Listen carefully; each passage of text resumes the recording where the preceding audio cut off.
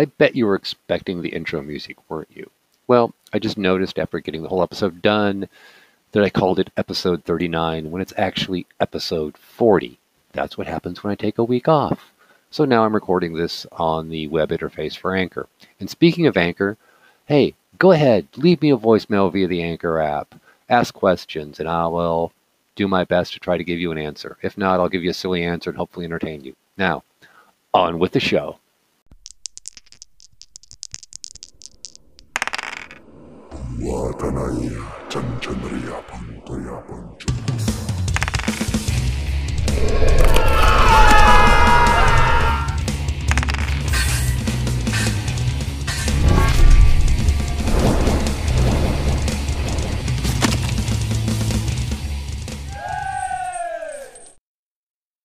Hello, gamers. It's episode 39 of Playing It Wrong.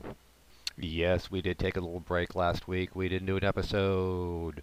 Partly because of the holiday, and partly because, well, all the crap online on the OSR and everything else. And I really didn't feel like doing an episode because if I did, it wouldn't have been enjoyable even for me. So, thank me for not doing anything. Anyway, we're here. We're live with our audience of two puppies who are, once again, taking a nap after taking their naps.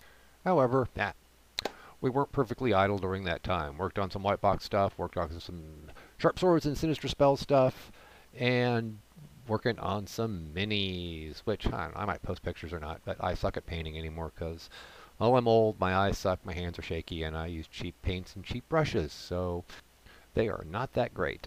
So no great skill there.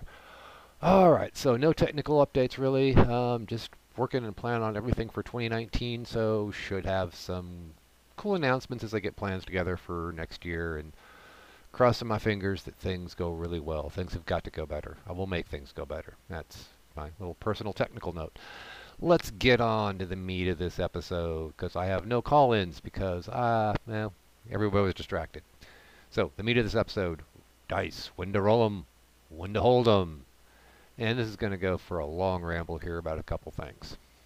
I'm going to start this off by referencing back, to the earlier episodes when I talked about skills. And we all know there are a lot of the old school types that really, really, really, really hate skills. And I'm one of those guys that I like skills. Skills can be useful. Skills can add an extra dimension to the characters.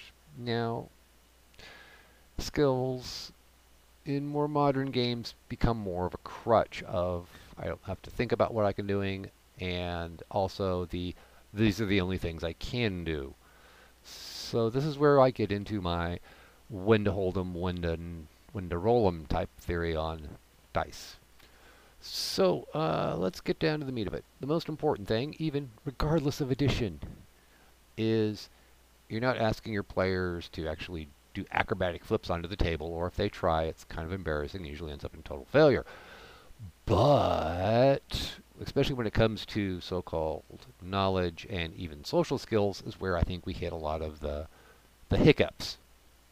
Now, knowledge skill just depends on the DM of going ahead and saying, hey, because you're a wizard, you know about magic, or a cleric, you know about gods. You don't have to put any huge amount of skill points for it, because it's things you would know and things you don't need to roll to know unless it's some sort of very obscure bit of knowledge. Now the same thing would go for acrobatics. Now the social skills are a little different. Here's how I view it. First of all, you still got to role play. You still got to do the saying the words. But if you've been around the world enough, you'll know that the same person can say the exact same words in two different ways and get two different feelings. So the actual skill type roll isn't necessarily the words, but it's for all those extra things that that the player may not easily convey, be that body language, intonation, timing, eye contact, all these little things that may be difficult for the player to handle. Just because the character has a high charisma doesn't mean the player does. I'm sure we all have seen that. And when a low charisma player tries to play a high charisma character, sometimes it just comes off as really creepy. And also, you have to go by what the we'll call it target, necessarily wants to believe or already believes, and the character's already reinforcing it. So, as a DM, you've got to adjudicate that in a social, semi-logical, but also emotional sense based on, well, NPCs and everything else. So it's all judgment. And that's, like I said, so much of it is DM judgment. So in summary, for the first part of my rant is roll when you need to, not because you have to. Rolling shouldn't be a substitute for actual doing and thinking. And go ahead and just give them the things they can always do, like the wizard knows spells. And, you're not going to have people making a climbing roll just to step on a chair. I mean, come on, it's a chair. Even though sometimes players will want to, like, I rolled my climb. Can I get on the chair? Did I get on the chair? Yeah, dude, you got on the chair. And you fall and take 12d6 of damage and you're dead for being annoying. Just kidding, just kidding. Now I'm segueing into the second part of this whole long thought train of when do you roll as a DM openly, when do you roll secretly, and when do you roll for the player? Now, generally for practically everything a player does, they can roll their own damn dice. And I have no qualms about rolling to hits and damages in the open, because you can't say I'm just trying to kill you because, well, I'm not fudging the die roll. Here it goes. Here it is. I didn't do it, the dice did. Blame them. And sometimes I need to roll things in secret for a table or something like that, or sometimes like monster saving throws if they are particularly tricky. But there's a couple special places where I really, really, really want to roll, actually usually roll for the player. And this makes some thieves hate me, because I like rolling for secret doors and traps secretly, because it's this much. We'll go for traps because it's a little more dramatic in my example. So the thief searches for traps, and the player doesn't know, and the character doesn't know if there's a trap there and they just didn't see it, or there's no trap there to see. So the thief can go up and go, yep, there's no traps, but there's still a trap. Same thing with secret doors. Now, if the secret door usually end up with a cascade of, oh, Bob blew his secret door roll. Everybody else search for secret doors. And we keep rolling until somebody finally makes it. Sometimes you just don't find the secret door. Sometimes you just don't find the trap. Stuff happens.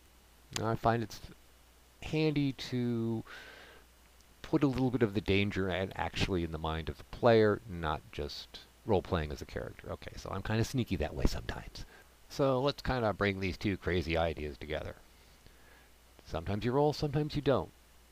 Now, one thing as a DM, you never want to have one plot element or the dungeon be totally cut off just because somebody has one bad die roll. I mean, if the only way to ever find their way to the actual evil temple is to find one secret door that they never find, have another way in. Same thing with finding clues if you're doing a mystery. If you have to track the goblin raiders back to their camp to save the farmer's daughter and you can't find the tracks and your ranger is just dang unlucky, well, that kind of blows the whole adventure. So like, well, ranger blew his tracking roll, well, adventure's over. No, sometimes you just got to give it to them in order to keep things moving. But you always got to keep it interesting. That level of chance and danger is, well, why the dice are there to begin with. The randomness makes things, well, interesting and really causes both the DM and the player to sometimes step back and improvise when things should go well. Now, if you've played DCC, you will see how much that can happen, because DCC can, I'm talking about Dungeon Crawl Classics, can get really swingy and wild, and spells and crits and fumbles can totally change not only the flow of a combat, but the landscape or even a character permanently. And I'm not talking permanently as if from Live to Dead. It could be other permanent damage or effects from like crits. Like so many bobs and bits of DM advice, it's hard to come up with an exact set of rules because let's face it, in most gaming scenarios, there's a lot of stuff going on. So any clear-cut, definitive guidelines are really hard to come up with. Like I said before, the number ones are, how does it affect the plot? How does it affect the characters? One, what are the consequences of failure? What are the consequences of success? And the only way to really learn and do these things quickly and off the top of your head is experience. Just do it. And it doesn't even have to be you running games. Watch other DMs play games. There are plenty of actual plays. Some are boring, some are not. Watch some of those if you got the time. There is podcasts, YouTube videos. Watch how other people run. Yeah, not only will you figure out a few things about when to roll, when not to roll, but also, who knows, a few other little gaming tricks here and there. All right, let's move on to readings from the Holy Tomes. All right, if there are any new listeners, this is my little bit where I dig out my little brown books of original D&D and read whatever I think is cool. And I did that for a few episodes and realized I am bouncing around like an idiot. So, from there on out, we're going to start off and do this in order, a section at a time. So, that means in this episode, we are starting off with Volume 1, Men and Magic, and the Introduction. I'm not going to read the whole thing, don't worry. I'm not going to read all of them to you verbatim like some long audiobook. I'm just pulling the parts of these sections out that I find the most interesting and interject my thoughts as I'm relaying them onto you. Excuse me as I shift here in my chair. So, introduction. This is the introduction by the man himself, E. Gary Gygax. And I want to start it's right about in the middle. It is relatively simple to set up a fantasy campaign, and better still, it will cost almost nothing. Not anymore. Okay, it can be really cheap if you don't buy a lot of modules or minis, or, well, I do a lot of stuff with like cheap minis, but it still can get quite expensive. In fact, you will not even need miniatures, although their occasional employment is recommended for a real spectacle when battles are fought. No, I didn't read that verbatim in case you're reading along. A quick glance at the equipment section of this booklet will reveal just how little is required. The most extensive requirement is time. Oh, that is so true. If you've been a DM, a player. Now, let's face it. If you've played 3rd edition, and you're starting off a campaign, or you're making a new character because your higher level character died and you have to make a new character, and DM says, yeah, go ahead and make it 8th level character. That's going to take you about a day, especially if you're playing Pathfinder and all the effing splat books. Okay, the campaign referee will have to have sufficient time to meet the demands of his players. He will have to devote a number of hours to laying out the maps of his dungeons and upper terrain before the affair begins. The 3rd booklet, blah, blah, blah, blah. All right, and blah, blah, blah, blah. We're going to skip to the last paragraph. These rules are strictly fantasy. Those wargamers who lack imagination, those who don't care for Burroughs' Martian adventures where John Carter is groping through black pits, who feel no thrill upon reading Howard's Conan saga, who do not enjoy the DeCamp and Pratt fantasies, or Fritz Leiber's Fafhrd the Grey Mouse, or pitting their swords against evil sorceries will not likely to find Dungeon Dragons to their taste. But those whose imaginations know no bounds will find that these rules are an answer to their prayers. With this last bit of advice, we invite you to read on and enjoy a world where the fantastic is fact and magic really works. So I want to say this last paragraph is sort of the preliminary Appendix N. You know, Burroughs, John Carter, L. Sprague de Camp, Pratt, Fritz Leiber, Robert E. Howard. They're the big ones. So what do we take from the introduction? Well, from our first bit of reading, even in the earliest days, being a DM takes time and work. Even if you're pulling a stock adventure off the shelf and not writing your own, you still got to read it. You still got to not really memorize it, but pretty much know it frontward and backwards makes sense when the players who will eventually go off the track will go off the track. And please, let them go off the track. No railroads. Also brings up the You're only limited by your imagination. You can make wonky stuff. You can make crazy stuff. It also brings out, like I said, the first inklings of an Appendix N in the introduction. And here's the part that I kind of hate to say, and it's going to sound really, really bad. Yes, 5e is bringing in a lot of new people, a lot of young blood.